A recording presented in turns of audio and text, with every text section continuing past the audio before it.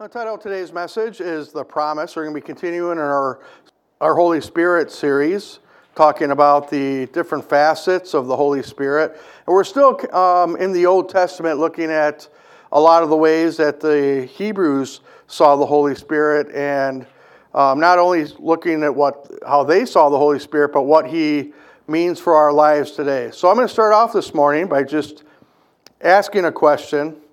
How many people here seem to be constantly living in a spiritual state of exhaustion, it seems?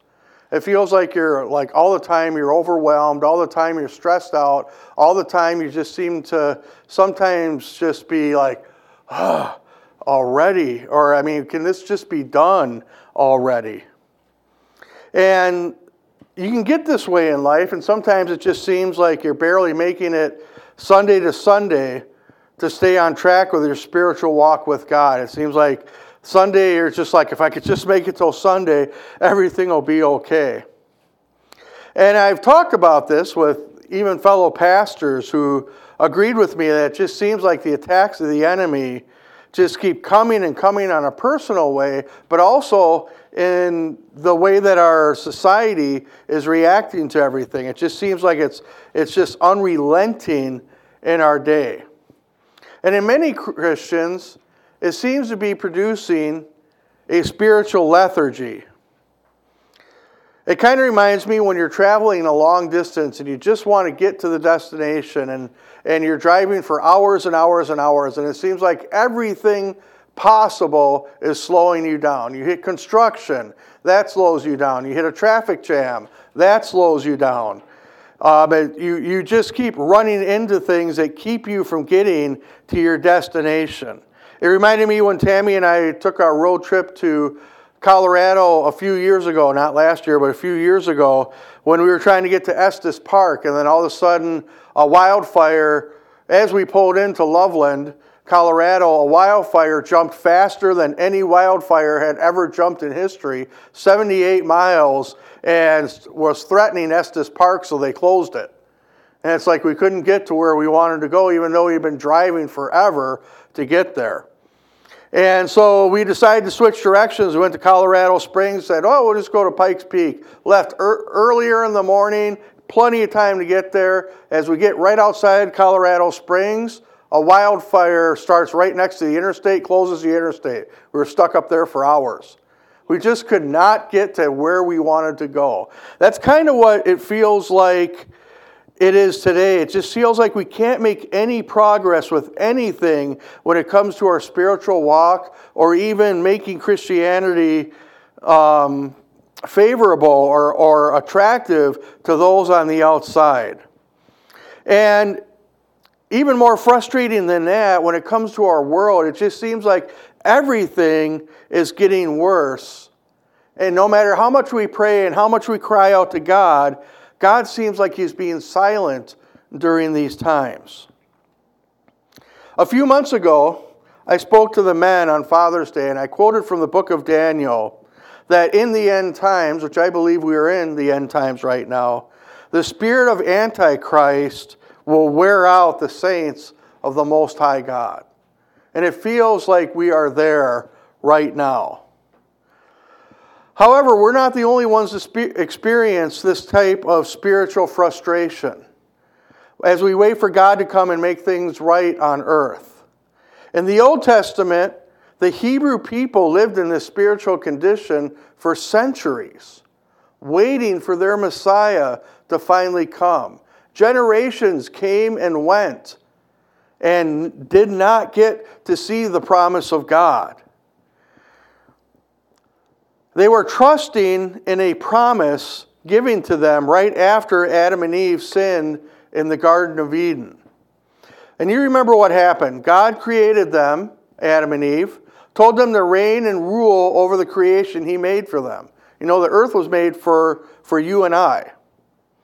He gave us only one rule. You must not eat from one tree in the garden. That fruit of that tree will destroy your innocence. It will separate you from the source of all your spiritual power, all of your spiritual life, and your relationship with the Creator. that one rule, well, we all know what happened.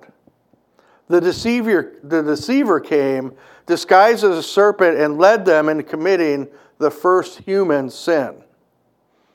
And immediately, the Bible says, they felt the presence, the power, and the spiritual life leave them.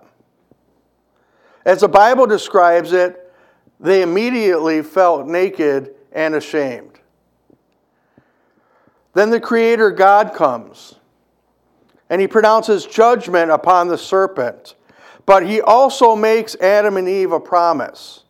And in Genesis 3:15, I'm going to read it from the New Living Translation. God says, from now on, you, the snake, the serpent, talking about the deceiver, you and the woman will be enemies, and your offspring and her offspring will be enemies. He will crush your head, and you will strike his heel. And Father, as we dig into your word this morning, I ask, Father, that you would use it as like a healing salve, as you would put like a burn cream on a burn, that it would bring almost instant relief, that you would address this spiritual frustration that is within us, this longing that we have for Jesus to come and make things right. Father, give us the spiritual gift of perseverance. And use these words, Father, that we're going to study today to bring hope back into our spiritual walk with you. Lord God, I ask this in your name. Amen. There's a proverb that tells us in Proverbs 13:12 that hope deferred makes the heart sick. And that's kind of where I think many people are today. As we keep hearing about the blessed hope of Jesus, we keep hearing about the rapture, we keep hearing about him coming and making everything right on earth, but we're not seeing it yet. And that word from hope in the Bible is founded in a word that means a delayed expectation. We have an expectation, but sometimes the delay can really kill us, can't it? It really makes us doubt. It really causes us to have some anxiety if God is going to be able to accomplish everything that He said He was going to be able to do. I don't know about you, but I'm looking forward to Christ returning to earth and restoring the Garden of Eden to us again. I am really looking forward to that. And I want to assure you this morning that God fulfills every single promise He has ever made in the Bible. He will fulfill His promises. In fact, this promise that He spoke of in Genesis chapter 3, that someday somebody would crush the head of the serpent and crush his lies, it was fulfilled. It came true in the person of Jesus Christ and His ministry and Him going and dying on the cross for all of us. And not only did Jesus crush the power of the kingdom of darkness, but He gave it back to His followers. All the things that were taken from them in the Garden of Eden. He gave us back the power, the presence, and the spiritual life that was stripped from us as a consequence of the first human sin. And that's the fulfillment of that promises in Genesis 3:15. Now, this isn't just information that I want to give you. It isn't just a Bible lesson. I want you to see some of the practical implications of what all of this means. You see, God promised to restore us to our place in His kingdom. God made that promise. And he made that promise to give us all the privileges afforded to us as sons and daughters of the King of Kings. And this is true, that's the true meaning and fulfillment of the promise given to us that we just read. Now we're going to explore what that promise looks like and how we can apply it to our lives today. So turn in your Bibles now to Joel chapter 2. It's somewhere in the minor prophets of the Bible. Past Isaiah, past Ezekiel, you'll find Joel. Now, some background on who he was. Joel is a prophet that existed leading up to the time of the kingdom of Judah's spiritual decline. He was contemporary with Jeremiah.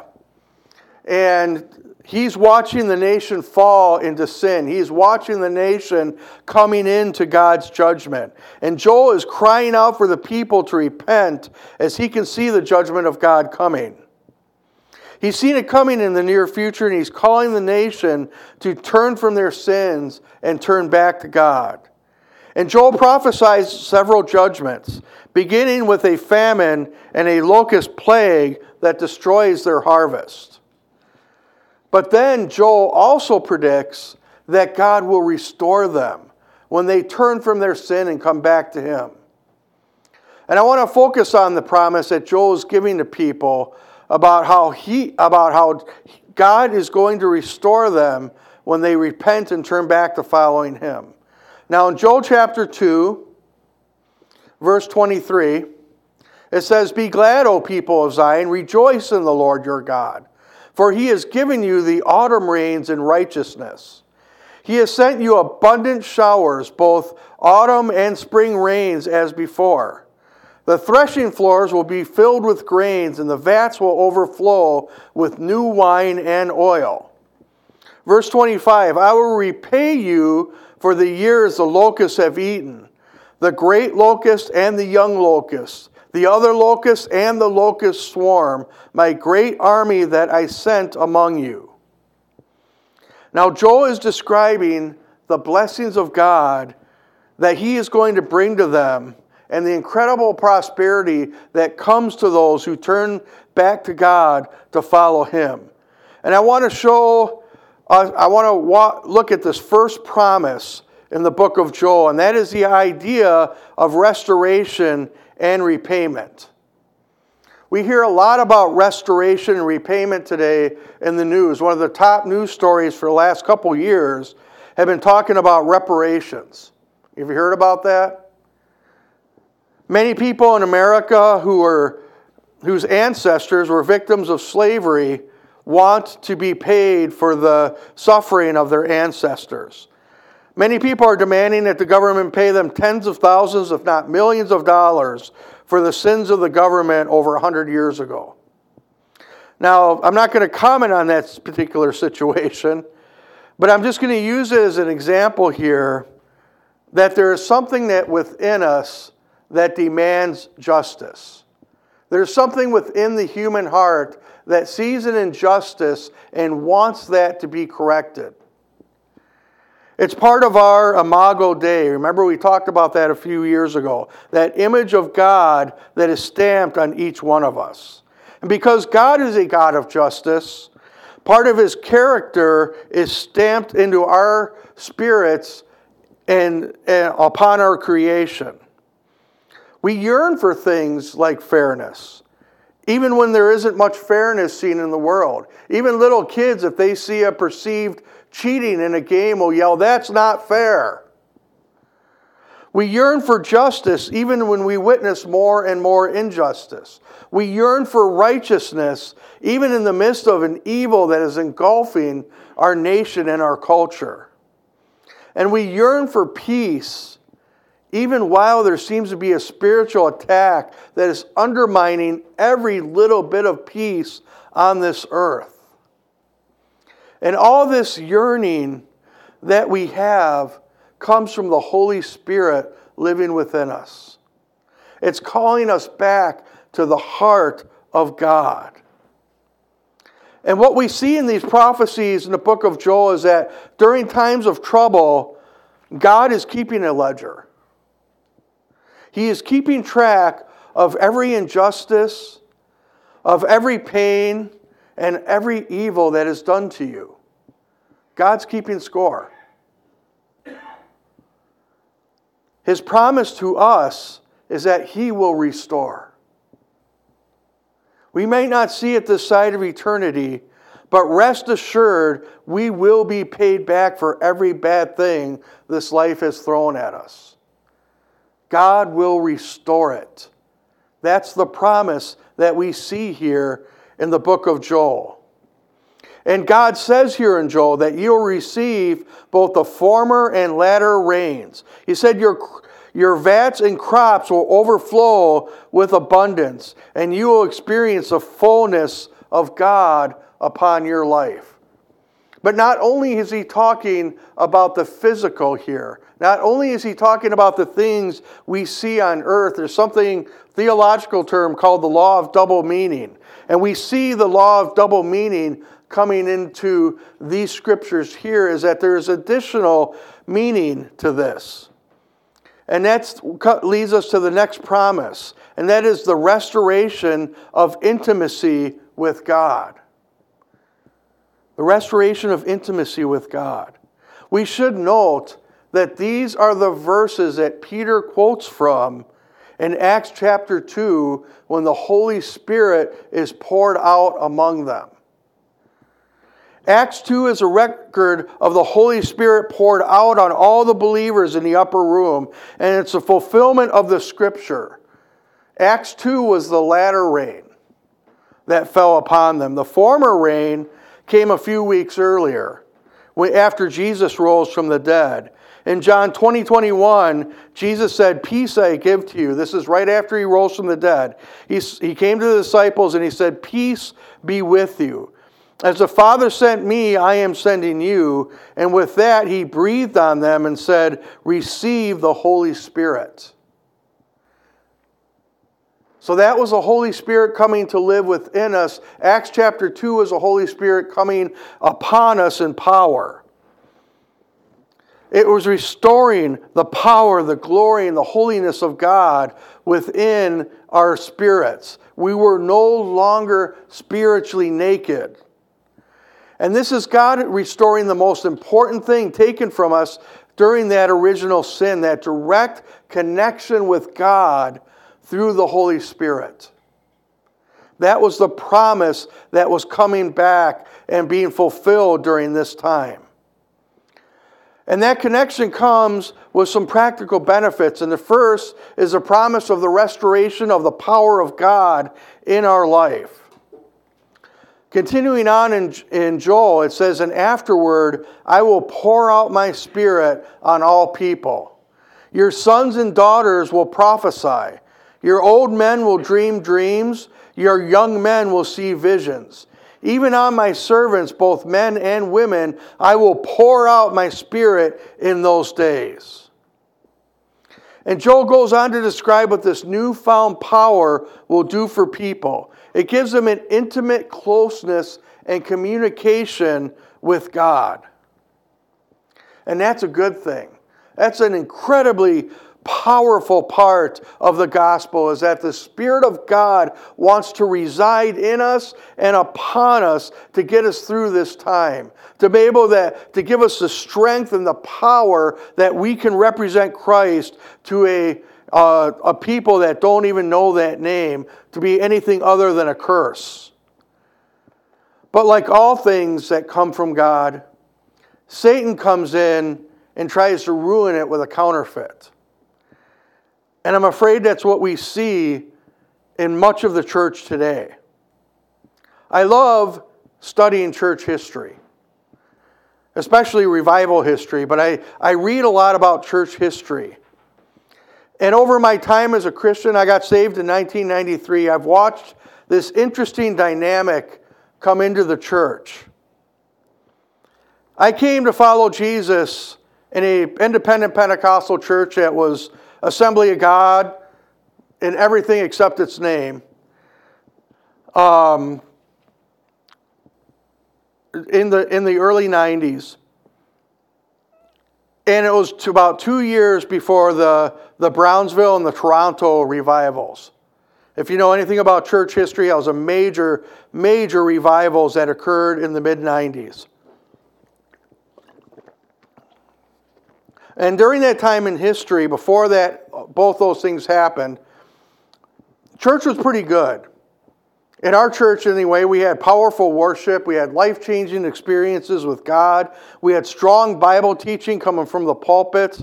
The Holy Spirit flowed in the services, and people were changed forever. And then 1995, Brownsville, and then soon after that, Toronto revival kicked off on Father's Day, in the case of Brownsville.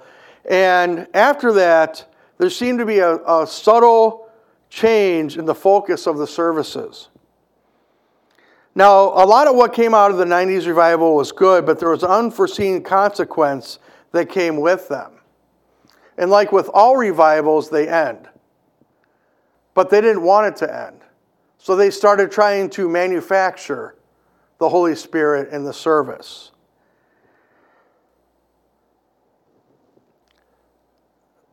They started trying to create atmosphere in the service. Instead of doing it the right way, creating an atmosphere of humility and hunger for God,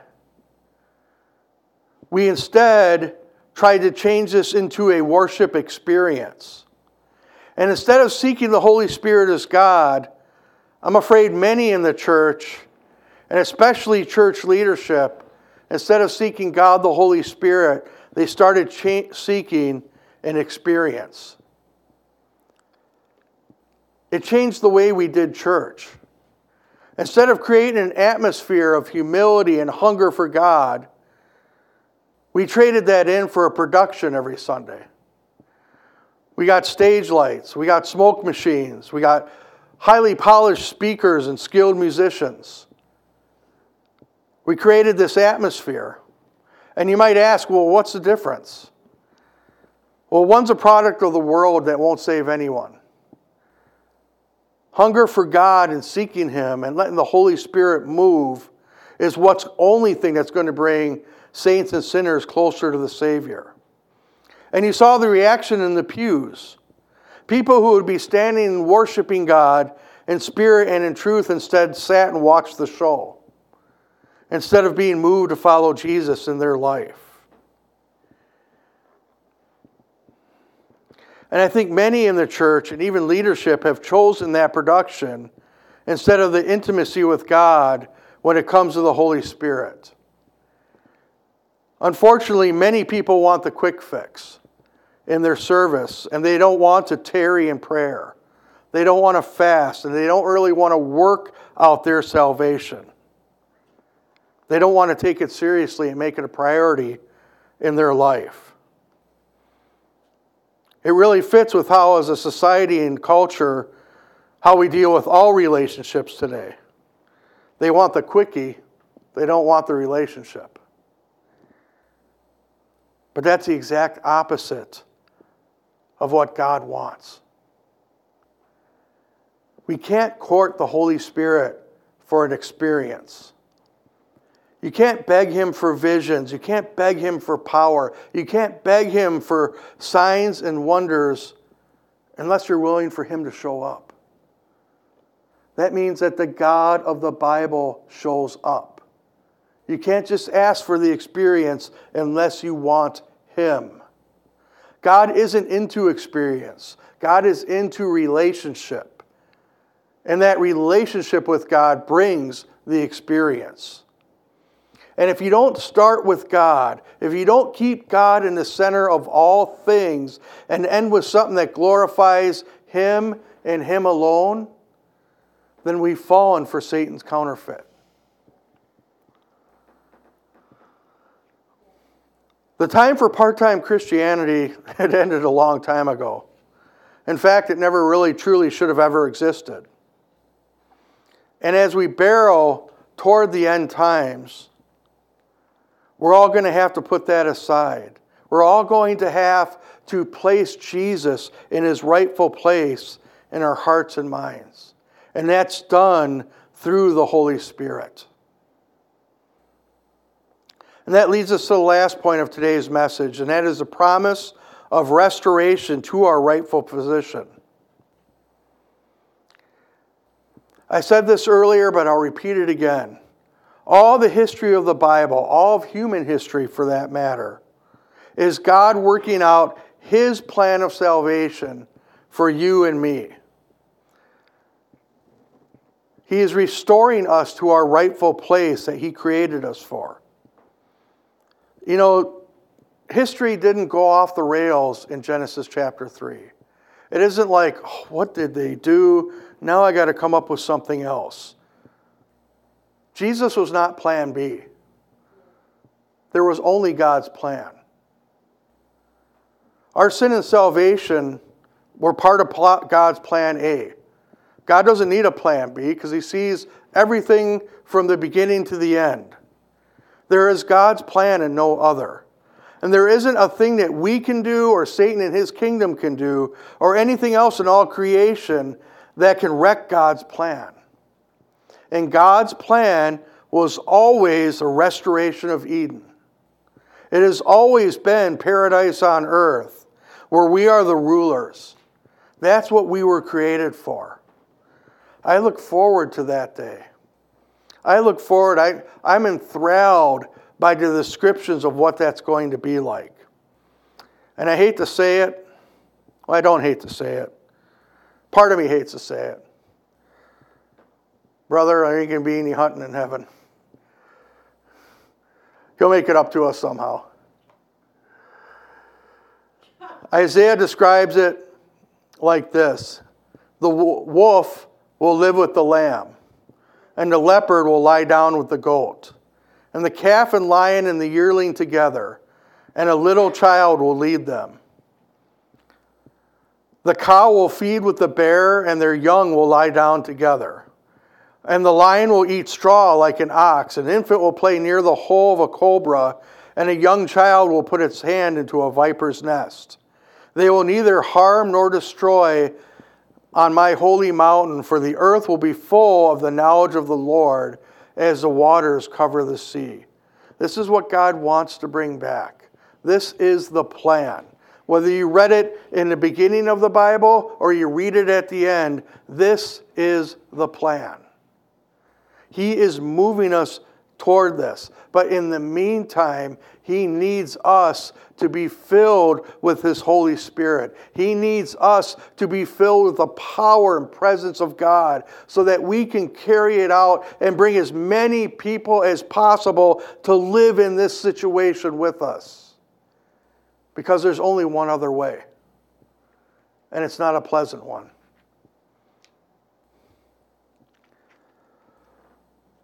God wants us to be reigning and ruling with him forever.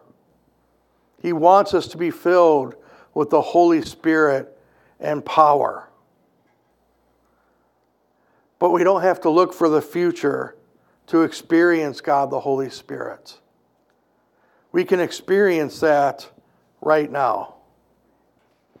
Let's all rise.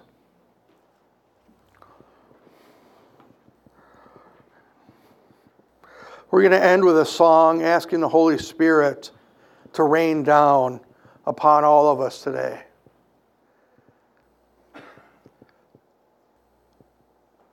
My friends, this isn't just something that we want to get the chills about on Sunday morning. Being filled with the Holy Spirit during this time is a matter of life and death for us as Christians.